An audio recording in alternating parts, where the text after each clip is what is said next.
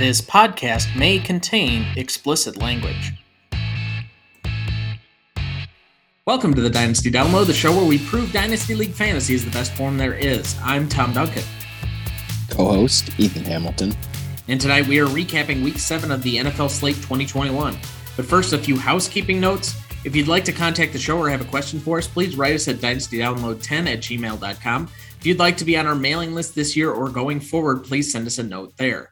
Also, you can now follow us on Twitter at DYDownload2020, and you can now find every episode of the show on dynasty-download.captivate.fm.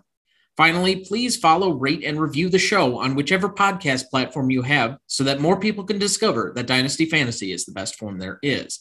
All right, let's get right into the review of this weekend's games. We're still recording this before Monday Night Football, which kicks off in a few minutes. This is Monday, October 25th, 2021.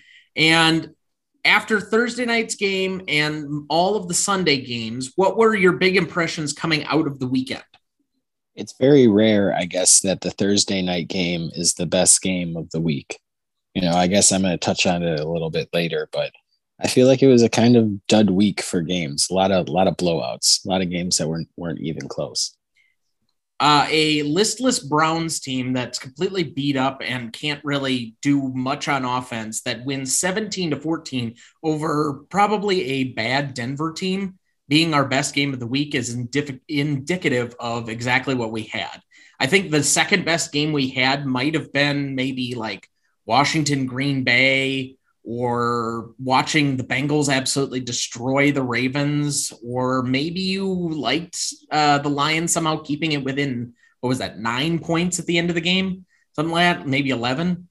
I don't even remember. It was not necessarily a great weekend of football. I don't expect tonight to be a terribly lot better when you have Jameis Winston against Geno Smith. So we'll move right into the news. First up, both Miles Sanders and Dyami Brown left yesterday's games with ankle and knee injuries, respectively. How does that affect anything going forward? I feel like Miles Sanders obviously is the bigger name between the two, although Dyami Brown is kind of somebody that if you have, he's someone to hold on to because I do think there is pretty good stuff looking in his future. But Miles Sanders, I guess, one, the Eagles haven't really got him going all year long. So that's got to be frustrating. And then on top of that, to be dealing with the ankle injury, it's not really great. So as fantasy owner that has Miles Sanders, you probably haven't been getting all that much. So you're really not losing a great deal, but it's still pretty frustrating because you expect big things out of Miles Sanders. I would have expected a little bit more yesterday, given that Miles Sanders left a lot earlier in that game than we were anticipating. And Kenneth Gainwell has been primarily the passing down back, but they really did not check the ball down. And Jalen Hurts runs too much for him to be a huge factor in their passing run game, check down game, kind of like a J.D. McKissick, but more talented. So I don't know what his overall fantasy value is this year, although you'd like to see him at least show some opportunity and some talent. Similarly for Dyami Brown, the talent might be there. I just don't know if he's in the right system. He's always going to be behind Terry McLaurin. And right now, Washington has not had a quarterback since Jason Campbell? I mean, they're going on some really bad. Excuse me, I shouldn't do Kirk Cousins like that. Drop. That's a great name drop, by the way. Yeah. Jason. Okay. I mean, but that's the kind of quarterbacks we've been talking about. I mean, they're the franchise that won 3 Super Bowls with 3 different quarterbacks. Josh Jacobs also left yesterday's game early with a chest injury. It gave way to another big game for Kenyon Drake. Is this worth monitoring? Yeah, I mean, for sure. But as somebody that, we have been expecting kind of big things out of Kenyon Drake the last couple of years. So this is really an opportunity for him to step up. And I feel like he has been in these spurts that he has while Josh Jacobs has been dealing with this. Is it time to maybe sell on Josh Jacobs, or is the value return for something on a dynasty level not high enough to try and get him out on the open market? See, that's crazy because, I never really thought about that until right now. Josh Jacobs was a huge name coming out of the draft. I feel like I had him as my number 1 running back the year he was coming out. And he was good after his rookie season. So he was like very, very good. Terrible. Like he was doing very, very well. It is really, really, that's a great question. Because like I said, I haven't really thought about it until now, but what are you going to get for him? I guess is the question. Like, would you trade a second round pick for him? Maybe. I'm talking like a middle second. Would you trade? Like he's plenty talented, but being a workhorse back, he's so injury prone. He never took on a serious load of carries, even in college. And he's kind of got this label on it. I don't know if I'd even give up a second round at this point to get him. And the question is going to be, how is he going to fit into another system when likely this coaching staff is probably going to be gone unless they somehow like win a couple of playoff games, which is possible. I mean, this team, I don't know. They surprise me all the time this season, but they have been winning with this coaching staff right now. And I don't even think they have to win playoff games. I don't even think they have to make the playoffs. I think they just need to keep, they've surprised me as well. I think they just need to keep doing what they're doing, play very good football. And I honestly think that, Mark Davis will keep them around. Well, and it's very possible. They're leading their division right now. Their 2 losses are against the Chargers on Monday Night Football against the Chargers. And I think, what was the other one that they lost? Oh, to the Bears in that weird game. And that was right when John Gruden, all the stuff started happening that weekend. So who's to say what this team really is? And I don't think they're afraid to play the Chiefs the 2 times they have them yet, or play the Broncos again. I think this team, now that it started like crushing some bad teams, has some swagger about it, and they have a lot of talent on the team. Going forward, who knows what that team's going to be, but all I know is Josh Jacobs is probably not going to get a second contract with the Raiders, and Kenyon Drake just got paid by the Raiders for like 2 years. So I see the carry split being a little bit more even going forward, and his injury prone has really got me questioning what his true value is going to be, but he would be a potentially buy low candidate because we know the talent's there when he's actually on the field.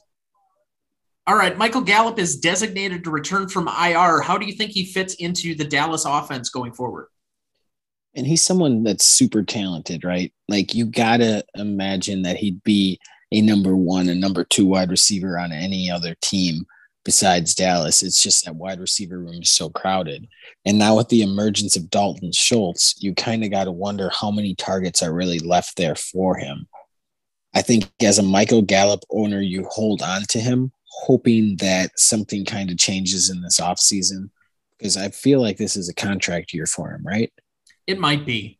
I don't remember exactly when all of those are coming up, but Dallas is going to have to cut salary. And right now, I would say that they have too many receivers and too many running backs being paid too highly for them to continue, especially since if they can hold on to, why am I forgetting the offensive coordinator's name? I used to love watching him as the Kellen Clemens. Kellen Moore. Yeah. Oh, damn. Why did I say Kellen Clemens? Who the hell is Kellen Clemens? I think he was a backup quarterback for the Jets for a while that played. You're right. Anyway, it's just one of those carousel of Jets quarterbacks. But great. We've got a show title for the week.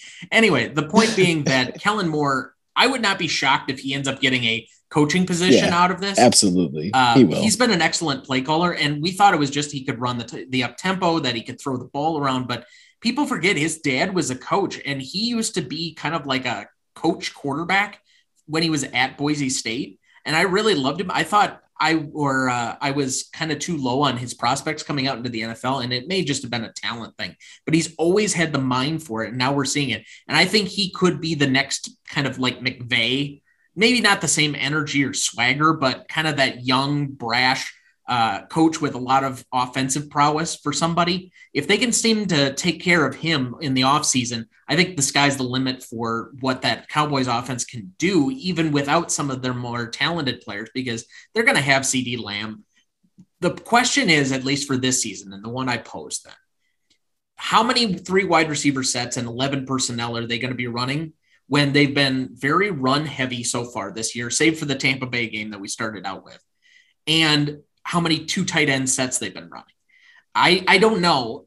They may swap out personnel, but I just don't see them throwing the ball as much as they did last year when, you could support 3 fantasy relevant wide receivers. I would not be shocked if he comes back for this game in order to prove that he's healthy and he gets traded before next week's deadline, or for that matter, Amari Cooper does. Because I think that Dallas needs to move somebody in order to make a run at being under the payroll. Now, that being said, they're probably going to win their division by Thanksgiving. So I don't know what their thinking is going to be, but I just don't know. I don't think, even though he's a talented player, that they're going to be able to support CeeDee Lamb, Amari Cooper, and Michael Gallup all as fantasy relevant with how much running of the football they're doing right now. That was a really long way to say that. I should have just kind of gotten to the point quicker. Chandler Jones is back from the COVID list for Thursday Night Football this week, just in time for the Packers to be without their defensive coordinator and star wide receiver, Joe Barry and Davante Adams. How is this going to affect your viewing on Thursday night? Oh, man, I already didn't feel great about it because watching Tyler Heinicke run his ass all over the Packer defense and then knowing that Kyler was going to be playing against the same defense next week. And then the news of having Davante Adams up going with my rematch with Dana and his stupid face. Yeah, that was pretty upsetting as well. So he has a stupid ass and a stupid face. Got it. All right. Now, for me, oddly enough, the Packers actually do a better job of spreading the football around when Davante Adams is not there, basically blocking out the sun. I would not be shocked if they somehow found a way to win this game.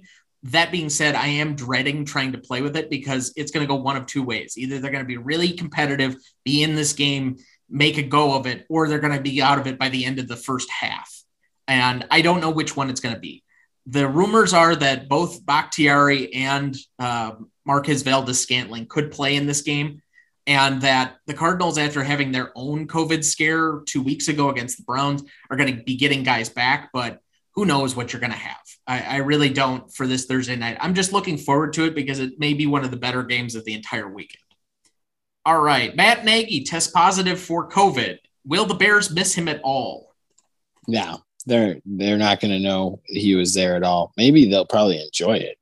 You know, honestly, Bill Lazor's calling the plays, so it doesn't matter. Yeah, I mean, you know those days when you're at work and you know you're competent enough to do your job and your boss isn't there, you kind of just feel better, right? I think especially if they're a micromanager. Yeah, exactly. For sure. All right. Tyrod Taylor expected to practice this week. Does this mean the Texans might actually have a chance to win another game? Yeah, absolutely. Short and sweet. I mean, who was their quarterback while he was out? Davis Mills. I mean, he did have that one huge game against the Patriots, okay. But yeah. I think he might end up developing into a serviceable backup somewhere, or, you know, maybe even a run-of-the-mill starter. I don't think he's going to be Kirk Cousins, but he could be Case Keenum. I think that's a fitting role for him. Last one I have, Nick Chubb expected in practice this weekend to play next weekend against the Steelers. I assume this means that Dearness Johnson's value is going to plummet for you.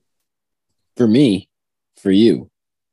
Well, I mean, I have him, but like in your rankings or whatever you want. Oh, yeah. Yeah, no, for sure. We all knew that. I mean, we all knew that. It's kind of, as a Herbert owner, you got to be, I know I'm getting ahead of myself, but you got to kind of be wondering the same thing when Montgomery comes back or how much that's going to affect that. But yeah, absolutely. Once Nick Chubb is back, and then absolutely for sure, once Kareem Hunt is back as well, pretty much value goes to nothing. I don't know if it's completely back to nothing until both Hunt and Chubb are back, just because this offense is supported two fantasy relevant running backs to this point in the season. They still have a great offensive line, and we don't know if Baker Mayfield's even going to play this week, so they may have to run the football against the Steelers. The way to beat the Steelers has been through the air, but I just don't know if they're going to have the quarterbacking prowess in order to get it done. For me, he's still a little bit relevant, but it's not nearly as much as he was this last week going against Denver. Final thing, and I know I already said final thing, but I forgot to put it on the outline. Trade deadline for the NFL is a week from, I think, tomorrow. Any big trades that you want to predict ahead of time? Man, you put me on the spot. That's tough. I think Deshaun Watson gets moved. I think there's been way too much in the press for that not to be a thing. And I think there'll be a rush of people to try and pick him up. Yeah, I see Deshaun Watson being moved. Yeah, that's a good one. Any other big names, though, I guess? not really at the top of my head. Zach Ertz was one that had been rumored for a while, but obviously he's now moved. So I can't see any other big names, kind of like what the Packers were rumored about with Will Fuller last year. But I don't see too many guys getting moved. I just see a lot of rumors being floated this weekend by the Tom Pelisseros, I've heard giant wrestler like dude on Fox. I've heard Glazer, but I have heard Will Schefter. Fuller and Brandon Cooks. Those are two names that I've heard too. Yeah, that makes sense. I don't know. I do think there'll be a surprise one. I mean, Joe Flacco just got traded to the Jets, if you want to say that's a relevant trade, but good for him. All right, big trends coming out of the weekend. Are the Chiefs going to recover anytime soon? I think they are capable of recovering, but do you remember when Aaron Rodgers was really, really feeling himself, and then he's just started doing some really weird things, like he'd roll out of the pocket when you wouldn't, hold on to the ball a little bit too long to try to look for something bigger instead of taking the guaranteed play. I think that's where Patrick Mahomes is right now. I really, really do. I feel like he's just been feeling himself. Everything has been going so great. As much as you don't want to act like you hear everything on the outside, eventually you do. I mean, you know how good you are. You signed a contract that basically told you how good you are. And I think that's kind of where the Chiefs are at right now. Their defense is terrible. Their offense has been dealing with more injuries than they'd like to admit that is affecting them.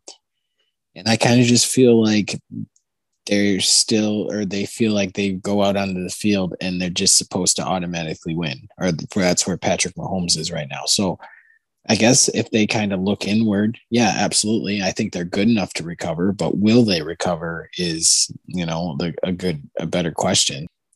Man, I don't know. They got their ass kicked this past weekend. And none of us saw that coming at all. When your offensive line is bad, your defense is even worse. And you can't get the ball regularly in space to either of your biggest playmakers, and you're the Super Bowl loser with the Madden curse on your quarterback, and he just had to clear concussion protocol. It's not a recipe for good success. I don't know if the Chiefs are going to somehow pull a rabbit out of their hat and make the playoffs, but it looks pretty dire right now. Then my next thought, are the Titans, Bengals, Patriots, and Colts for real now? I mean, I think the Colts are a very good football team. I think they were dealing with a lot of injuries. I think the Bengals are a very good football team. I think that offense is incredible, and that defense is very, very serviceable. The Patriots, I think they have a very good coaching staff. I think eventually they'll kind of die out. But I do think that the Colts, when healthy, are a very good football team. I think the Bengals are a very good football team. The Titans, I don't know, man. I don't know if I'm there with them yet. And maybe it's because they're just not flashy enough for me as a wide receiver. Their offense is just kind of blah. But yeah, I think for sure 2 out of the 4 I'm for sure there with. Yeah, I was listening to the Bill Simmons podcast from last night, and cousin Sal or whatever was talking about the Titans and that troll job that he has to work with on his betting show that I'm not even going to mention, whose initials are CT.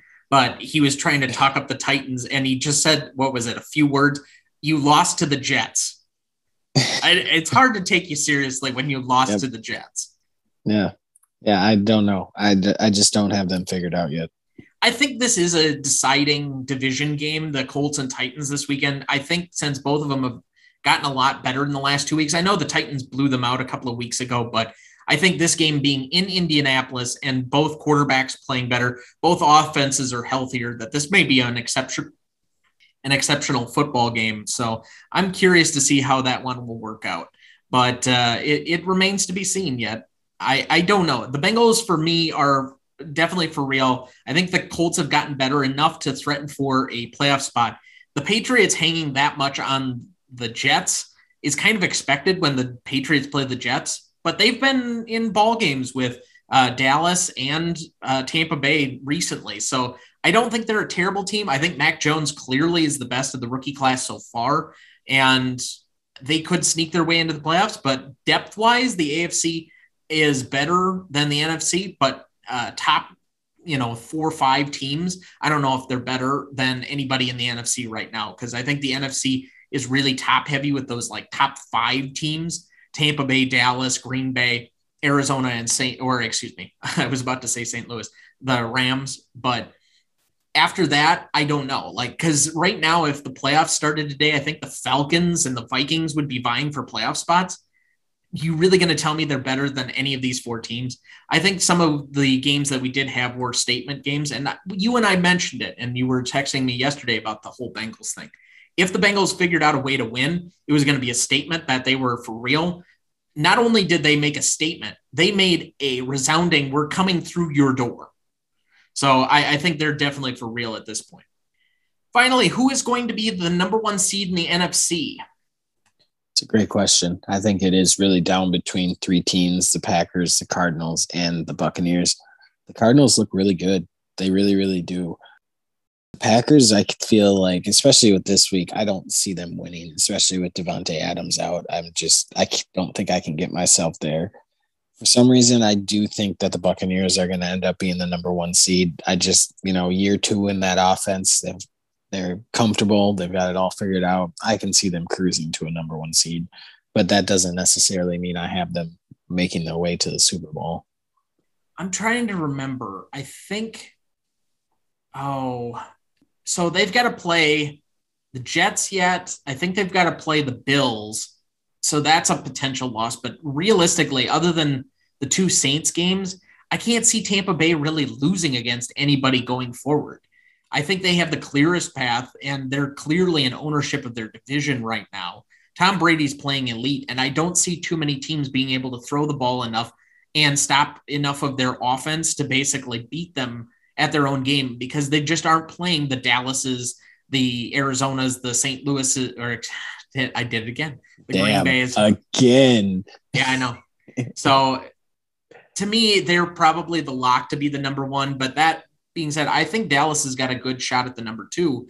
And how did I forget about Dallas? Yeah, they're up in there too. They're in that conversation. Well, it's just that their division is so poor, and based off of where they finished last year, their division, or excuse me, not their division, but their schedule should be simpler. So I don't know. I would say that is probably between those two teams. And we're still not saying Arizona, even though the NFC West isn't as tough as we thought it would be. But I don't know. It's tough to say. All right, then let's get to the top 10s for the week. Quarterback, number 1, Joe Burrow. Number 2, Matt Stafford. 3, Tua Tagovailoa, who may be out of a job by next week. 4, Mac Jones. 5, Aaron Rodgers. 6, Kyler Murray. 7, Matt Ryan. 8, Tom Brady, who threw his 600th touchdown pass. 9, Jalen Hurts. And 10, Tyler Heineke, with 95 rushing yards against that great Packer defense that we were talking about. At running back, we had number 1 was DeAndre Swift. 2, Damian Harris, both on Dana's teams. 3, Dearness Johnson. 4, Eli Mitchell. 5, Jonathan Taylor. 6, Khalil Herbert. 7, Samaje Perine, surprisingly, even though Joe Mixon got the majority of the carries in that game. 7, Brandon Bolden. 8, Leonard Fournette. And 10, did I forget one? No, I think 9 was supposed to be Leonard Fournette. 10 is Myles Gaskin. Anyway, number 1 for wide receiver with over 200 yards receiving in his game, Jamar Chase. Number 2, Cooper Kupp. 3, Mike Evans. 4, Terry McLaurin. 5, A.J. Brown. 6, Chris Godwin. 7, Michael Pittman Jr. 8, Deebo Samuel.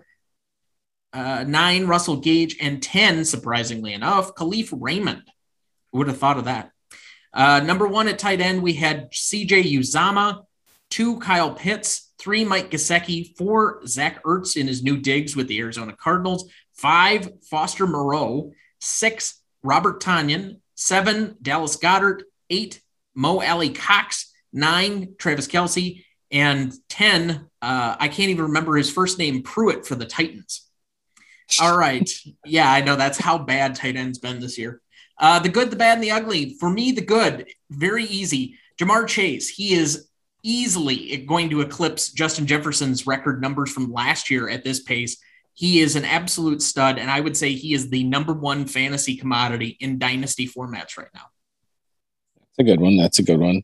My good, I'm going to go with Michael Pittman as a dude that has been on that Michael Pittman bandwagon for quite some time. It's kind of good to, or it's very good to see him flourish. Unfortunately, I did have to play him this week, and he made the game a little closer than it needs to be. So we will see. But, it's just really fun to see guys that you were rooting for and that you kind of put a stake in the ground very hard for to succeed. And I think as that Colts team is getting healthier, there's only going to be more and better things for Michael Pittman. So my good is Michael Pittman. My bad. Which Ravens team is going to show up? We had the one that didn't show up for the first half against the Baltimore Colts. Good God. The Indianapolis Colts 2 weeks ago on Monday night. I don't know why I'm doing this. I mean, this is just terrible. What the hell? They have been Baltimore since Colts? 1983. What? Anyway, this is a bad moment for me. Last week, they absolutely crushed the Chargers. And then this week, they get blown out by Cincinnati, who was supposed to be the bottom feeder of that division.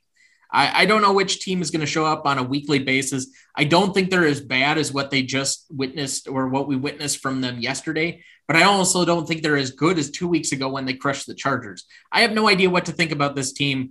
It's a week-to-week thing, but which team is going to show up?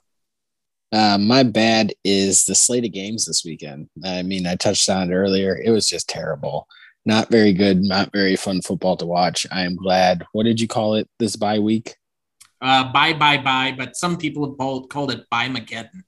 Yeah, Bye-Mageddon, whatever, but I'm glad it's over. Yeah, 6 teams is the most on bye in a single week this entire season, and they all happen to be relevant teams at the same time. For my ugly, I think it's an obvious Kansas City. Yep. I've been relying on Patrick Mahomes to basically carry my team at points this year, and this is the first time that he finished outside of the top 10 in fantasy points at the quarterback position. I don't think he's finished much outside the top 5 for most of these weeks. And yet putting up 3 points against a really bad Titans defense that was starting like 7 guys completely off the street. I don't know. It doesn't make any sense to me that they scored 3 points. They were absolutely ugly yesterday. And you would like to think that they're only going to get better next week, but the Giants actually played really well against Carolina. And that might be our Monday night game. And that might be the final nail in the coffin of the Chiefs season at that point if they lose to the Giants next week. Yeah, I mean, everything you said, my ugly is the Kansas City Chiefs as well. I won't take up too much time, but just absolutely terrible from start to finish. There's going to be a lot of soul searching in that locker room, so we'll see how they bounce back. But yeah, Kansas City was terrible this weekend. All right, let's get to something or nothing. First one up, Michael Carter taking over the Jets backfield with 104 total scrimmage yards. Something or nothing? I do think it is something. He's a rookie coming in. Obviously, they like to slow play the rookies a little bit. And midway through the season, his touches have been getting more and more. So, yeah, I do think that is something from the great University of North Carolina. Go Heels. So Cordell Patterson taking over the Falcons backfield. Mike Davis only had 4 rushes, something or nothing. I think it's absolutely something. I think going forward, he is the number 1 back, which is weird given where we thought Mike Davis was going to be coming into the season. But at this point, Mike Davis might be cuttable. I just don't see him recovering whatever this team is supposed to be. They brought him in to be the Derrick Henry of the system, and he's been anything but. The fact that they're starting converted wide receiver as their primary back is very telling of where this Falcons season has gone so far. I think they're the number 1 running back needy team for next year. They've got offensive personnel, Calvin Ridley, Kyle Pitts. I mean, they're probably going to have Patterson again. Hayden Hurst is on that team. They've got guys around the offense. And I don't know if they're going to keep Matt Ryan, so maybe they'll be drafting quarterback, but pair him with a good running back coming out of next year might be some place to look for fantasy value in the draft for dynasty leagues. From that same game, Kyle Pitts, 7 catches, 163 yards on 8 targets, something or nothing. I mean, I said it a couple of weeks ago. Why would you draft somebody that high if you're not going to use him? And there ain't that many great options on that offense anyway, besides Cordell Patterson. But Calvin Ridley was dealing with the injuries. I don't understand why he wasn't more involved in the offense before. So hopefully this is most definitely something. I'm still absolutely puzzled on why Calvin Ridley has basically gone the way of a low-grade Brandon Ayuk that's still on the field. But Kyle Pitts has become the number one target, and he looks a lot like Julio Jones, but can line up in line. I think this is absolutely something. TJ Hawkinson, 6 catches for 48 yards on 9 targets. Something or nothing.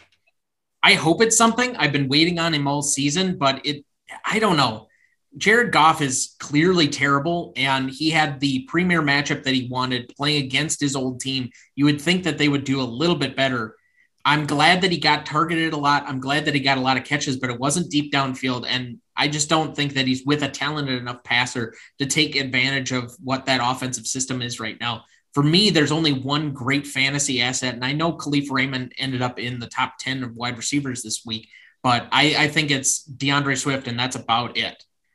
Speaking of DeAndre Swift, 8 catches, 96 yards, a touchdown, including a long 263-yarder early on in the game on 10 total targets, something or nothing. He's the best player on that offense. Quite simply, just feed him the football any way you can.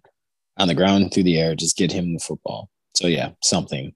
He is the number one receiving and rushing player on that team. Yeah, I agree. It's a fact. It's not even a matter of opinion. He is quite clearly the do everything for that team. I think he cemented running back one status. Khalil Herbert. Let's see. He had 18 carries for 100 yards, 5 catches for 33 yards. Something or nothing. Damian Williams only had 3 rushes. I think it's absolutely something. I think he cemented himself as the backup running back. And I actually think that he'll take away certain touches from David Montgomery even after he comes back. I think that the Bears have a good problem to have by having 2 very talented players. And you love the running back by committee for most teams right now going forward. So I think this becomes a little bit more of a committee even after David Montgomery comes back, because we said he was in a terrible matchup this week with Tampa and he still put up points. I think he's an effective runner. I think he's in a good enough offense. And eventually Justin Fields is going to start putting it together when they finally fire Matt Nagy's ass. Maybe with this COVID thing, they'll just tell him to stay home for the rest of the season. I don't know, but I think this is definitely something. Michael Pittman Jr., you already mentioned him before as good, but 4 catches, 105 yards and a touchdown, 4 out of the last 6 weeks in double digits, and 3 out of those at least 19 or more points. Something or nothing. Yeah, I touched on it a lot earlier, so I'll make this one short and sweet. I feel like you just got to keep getting him the football. He's obviously not the best player on that offense. You got Jonathan Taylor, but I do think he is the best pass catcher in that offense. You got to find ways to get him the football. So most definitely this is something. The Colts are getting healthier, so look out for the Colts. I think they're getting more explosive too. So I think as a wide receiver one, he's a guy to keep an eye on. Hunter Henry, he scored for the 4th straight week. Something or nothing. It's something because it's a tight end who you can count on to fall into the end zone. Let's just keep it moving. I mean, that's literally all it is. And every time we go to these on our preview episodes on Thursdays, we're always talking about who's got the greatest chance to fall in the. It's apparently Hunter Henry. Brandon Bolden, 6 catches, 79 yards on 7 targets from the running back position for the Patriots. Something or nothing. You know, I'm actually going to ask you this question because I did not see any of that game. I didn't really either, but they needed somebody to fill in that role, and Mac Jones has been playing well. Their schedule will dictate. Honestly, it's no worse than playing a J.D. McKissick. You got to have somebody to do something with, so why not him? Yeah, Allen Lazard, he had 5 catches for 60 yards, a touchdown on 6 targets. And this is the 2nd week he's scored. Something or nothing. As I said earlier with the Davante Adams, he's almost assuredly being out for Thursday night. I have no great knowledge of what the Packers are going to do on offense. Primarily, it's been Aaron Jones dump offs, and then hit Davante Adams for a big play this year for the Packers.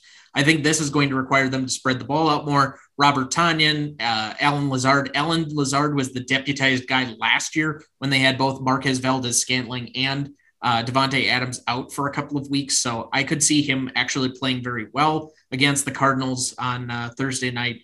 I think this is a little bit of something, at least for the short term.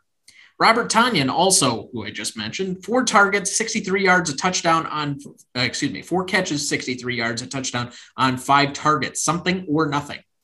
I think it's something for next week, with Davante Adams being out. but I do think it's going to be a roller coaster of a type of a season for him, like it has been. He obviously hasn't had as many touchdowns as he had last year, and that's kind of where he made all his money. So, yeah, it'll be something for next week. But after that, I would kind of temper expectations. I'm in the same boat. Eli Mitchell, he had 18 carries for 107 yards and a touchdown. Something or nothing. I think it's something. Yes, he was playing a decent matchup, but that game was kind of ugly and it was in the rain. And you'd like to think that the San Francisco 49ers are at least going to be able to run the football at some point this year. He's been effective when he's been in the game and can take a high volume of carries, over 100 yards and a touchdown. Good for him on the ground. I think it's an absolute something, at least going forward, especially with the 49ers having one of the weakest schedules during the playoffs this year. I won't ask you the Foster Moreau question. I'll just take that one myself. 6 catches, 60 yards, a touchdown on 6 total targets. If Darren Waller is out, I think there's a clearly deputized guy, and it's Foster Moreau.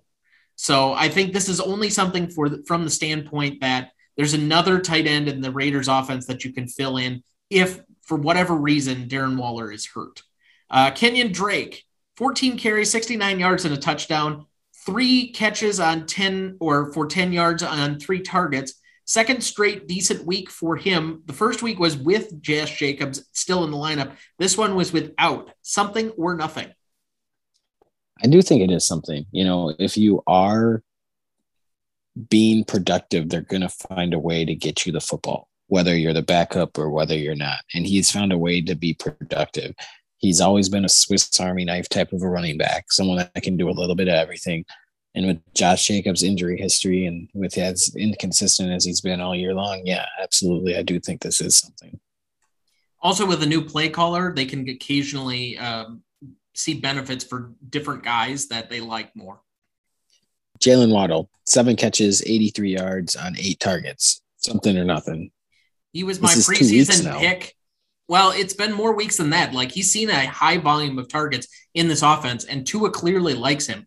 I also think that, as we're going to have on the next topic, there are multiple pass-catching receivers that are going to do well in this offense, and I don't think Tua looked nearly as bad. Yeah, he's going to have some bad interceptions. Yeah, he's going to have some bad moments. But realistically, this is still kind of like his rookie season. He hasn't started an entire set of NFL games for an entire season yet. And yeah, he's not Joe Burrow. Yeah, he's not Justin Herbert, but he's at least somebody capable of getting the football out. He had 4 touchdowns yesterday in a good matchup. I think that Jalen Waddle going forward is a thing and will continue to be because he's got the talent there. That's why I picked him to lead the rookie receivers in receiving this season. Although Jamar Chase is going to absolutely blow that one out of the water. Mike Gesicki there. 7 catches, 85 yards, 1 touchdown on 8 targets. Is he a top 5 tight end for the rest of the season? You know, that the top 5 the rest of the season, that's where you're getting me. And I don't think he's top 5 the rest of the season, but I did think that he could have a lot of pretty decent games. I think him and Tua have a pretty good chemistry together. They seem to like each other a lot. I don't know if you've ever seen them on social media and Twitter and stuff. But I feel like he's going to be a roller coaster type of a guy. So if you can ride that wave, then yeah, most definitely. But I think that's asking a little too much for him to be top 5 the rest of the way. I don't think so. His volume has been clear for the last, I don't know how many weeks. Jacoby Brissett and Tua have both gotten him the football. They're going to have decent matchups coming up. And with Kittle being on the shelf for a few weeks yet, you don't know what's going to happen with Dawson Knox. We don't know whether the Cowboys' Dalton Schultz thing is still going to be a thing a few weeks from now. And he's been a top 5 tight end right now. You got Grunt coming back. Okay, just now this week dropped out of the top 12. Just now this week. I just think the volume's too high for him not to be, because right now I'd rather have Mike Gesicki than I would maybe even TJ Hawkinson. Right there, though. TJ Hawkinson, you got to for sure have over Gesicki. I don't right now. Not for the rest of the season. Man, not with Jared Goff as the quarterback. You got Mark Andrews, right? Yes. I have Andrews. I have Kelsey. I have Waller, although Gronk. I don't know how long he's going to be out. I don't have Gronk above Gesicki. That's crazy. I think you're cray, man. Yeah, you've always had. Hollywood Brown. He had 5 catches for 80 yards, 1 touchdown on 14 targets. Then you had Mark Andrews for 3 catches, 48 yards on 7 targets. And then there you go. Rashad Bateman, 3 catches for 80 yards on 6 targets. Somebody that I talked about last week. Something or nothing, the passing game, though, that the Ravens have. Can they sustain 3 relevant pass catchers on a Ravens team with Lamar Jackson at quarterback doing his thing? I don't know. Like, we didn't see it this week. There have been weeks that it's been better than others, but I think 2 of these 3 guys are going to pop off every single week. And the fact that Hollywood Brown got 14 targets, yeah, he only caught 5 of them, but still the volume is there. He's always going to get you, or at least have the threat of getting that one big play per week. I think he's the number 1, and then it's a fight for whether Bateman will take away enough touches from Andrews, or if Andrews is still going to be a top 3 tight end as he has been so far this season. I still think this is something because the Ravens have had to pass more, but I don't know what the prospects are going to be. I still need a couple of weeks when the Ravens are more normal as opposed to up and down in order for me to make a true evaluation of what that team is going forward. I disagree with you a little bit, because when the Ravens are playing Baltimore Raven football, it is not passing the ball that much. They want to run the ball more than anything. So I don't know. I mean, they had to climb from behind. There was a lot of garbage time in this game. I think the stats are a little skewed, but I don't know if they can support 3 guys, and I don't know if they can support 2 either, like maybe 1.5.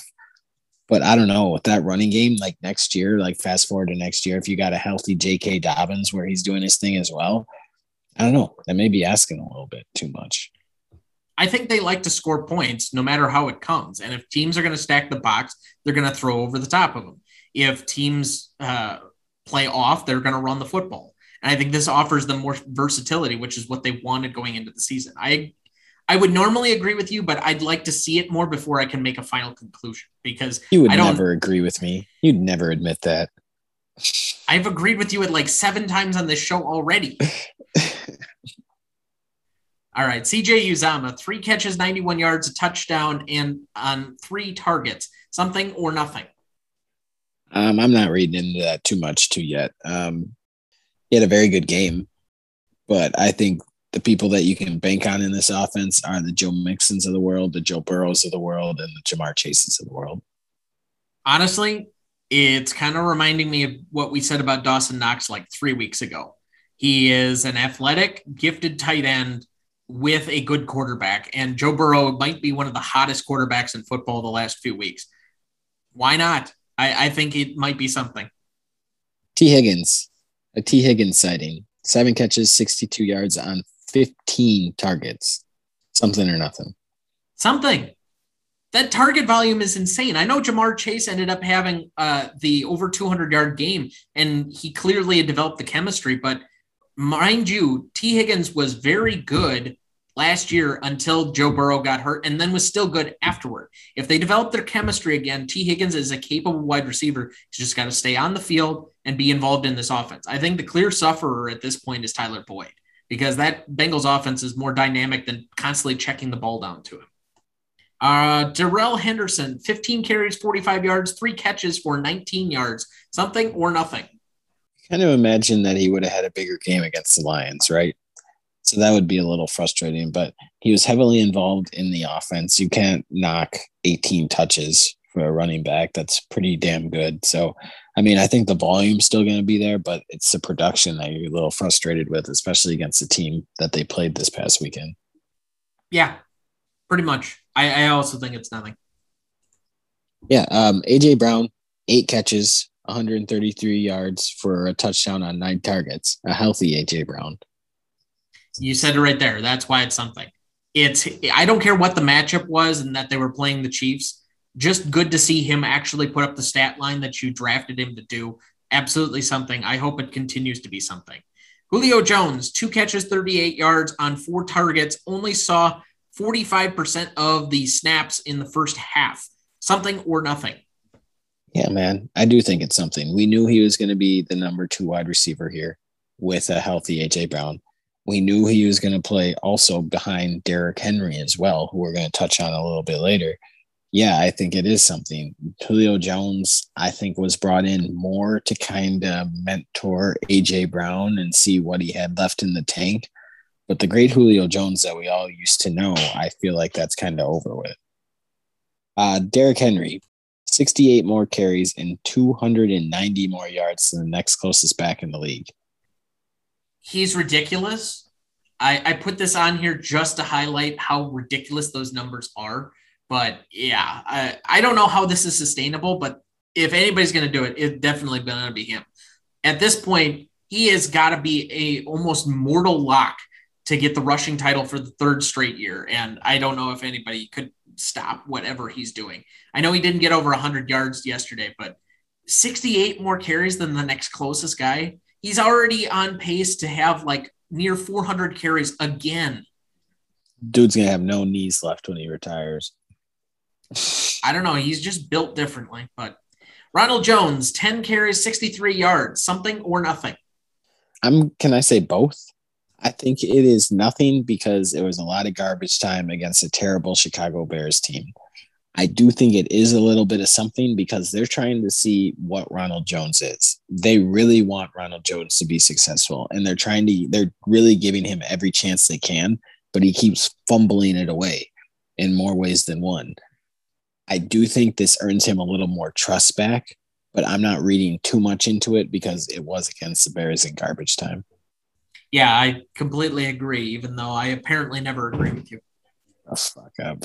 Antonio Gibson, 14 carries for 51 yards, 2 catches for 5 yards. Something or nothing. I'd love to have said nothing the first 3 times this happened this season, but it's now become a cacophonous something because clearly this Washington offense is Terry McLaurin, whoever is at tight end, and then you might get some other points sprinkled in. Like we've gotten enough out of Taylor Heinicke with his legs. But at this point, I just don't see Antonio Gibson living up to the billing of everybody thinking he was going to be the breakout star this year. Finally, Zach Ertz, 3 catches, 66 yards, and a touchdown on 5 targets in the new Cardinals offense. Something or nothing. Man, I don't know. I kind of want to say both on this one too, because first and foremost, he's been in the offense for a week and a half. Maybe he's had the playbook. So to be able to put up that kind of stats with that limited amount of time, that's pretty impressive. I think that is something. But I'm going to say nothing because there also are so many mouths to feed in that offense. So I hate to keep saying roller coaster of a ride, but I think that's what Zach Ertz is going to be. We know the talent is there. I really don't understand why the Eagles went from Goddard to Ertz, or from Ertz to Goddard, like so heavy, but they did. But I do think that Ertz has got a little bit left in the tank, and I think the Cardinals are going to make some pretty big weekends out of him. I think he's talented enough that it's something, and it's something also from the standpoint that they're really going to spread the ball around, and this is one more guy to take away catches from any predominance that the Cardinals might have. I think this makes the waters even murkier trying to predict who's going to be the guy that's catching stuff week in and week out. All right, top pickups of the week. Guys owned under 50% that should be owned more than 50%. Kadarius Toney. Why? I mean, he's only put up stats every time he's been on the field. I know he's been hurt, and last week was buy Mageddon / buy, whatever you want to call it. But too talented, he should be picked up more. Michael Gallup, we mentioned earlier in the show. This is a guy that's coming back off of injury that has the talent there. I don't know what's going to happen in Dallas, but you at least make him a speculative pick. I'm not plugging him in right away, but you need to at least pick up talented players and hope that the upside swings in that direction. Tim Patrick is on this list every single fucking week. I don't know why people just don't think that he's going to get about 8 to 10 points every single week, but he's at least flex consideration worthy. T.Y. Hilton, speculative add and stash. Again, we don't know what his health is going to be. He didn't play yesterday, but this is a guy, at least in the few snaps that he played 2 weeks ago, was getting targets and was predominant in the passing game and took away enough work from Michael Pittman that it made a difference to his week that week. I still think that he might be worth a speculative add. Rashad Bateman, we've been saying it on the show, should be added more. Again, high upside on your bench, especially if you're a team that's been doing well this year. You need guys with high upside that could hit later down. Kenneth Gainwell is probably the back of the weekend with both Miles Sanders being out and now being the next guy up. And then finally, another guy I've said, speculative ad. I think this is a guy that probably gets moved before the deadline due to the trade request he already submitted, but Marlon Mack. I think he's at least worth a stash to see what happens by the end of next week. Top drop candidates, guys, over 50% owned, but shouldn't be. Sam Darnold, welcome to Dumpsville. Nyheim Hines. Let's talk about Sam Darnold for a quick second, though. All right. We ask about, or I asked, earlier in the year, is Sam Darnold good? Man, he really kind of fallen off of a cliff after these first couple of weeks. So that's a little frustrating to see. You kind of thought the change of scenery out of New York would be the thing to do it, but he's had a pretty awful couple weeks. When you're not playing the Jets and the Texans, it looks predominantly worse. I think everybody looks better. I look better throwing the football against the Jets and the Texans. So I don't know if there's a whole lot to read into that. Missing Christian McCaffrey and what he does for your offense is clear. And I think that if now more than ever, Christian McCaffrey would be a potential MVP candidate for how badly the Panthers looked after they looked so good the first 3 weeks. Nyheim Hines, welcome to Dumpsville. Guy cannot run the football effectively. He's not even catching the passes predominantly out of the backfield. Even that's going to Jonathan Taylor, who may at this point be, outside of Derrick Henry, the number 2 back in fantasy right now and the number 1 back dynasty-wise. Robbie Anderson, we've been on Dumpsville for him for a while now, but yeah, dude's got to go, especially with that Panthers offense being as terrible as it is. I'd love to see him bounce back, but I just don't see it. Mecole Hardman.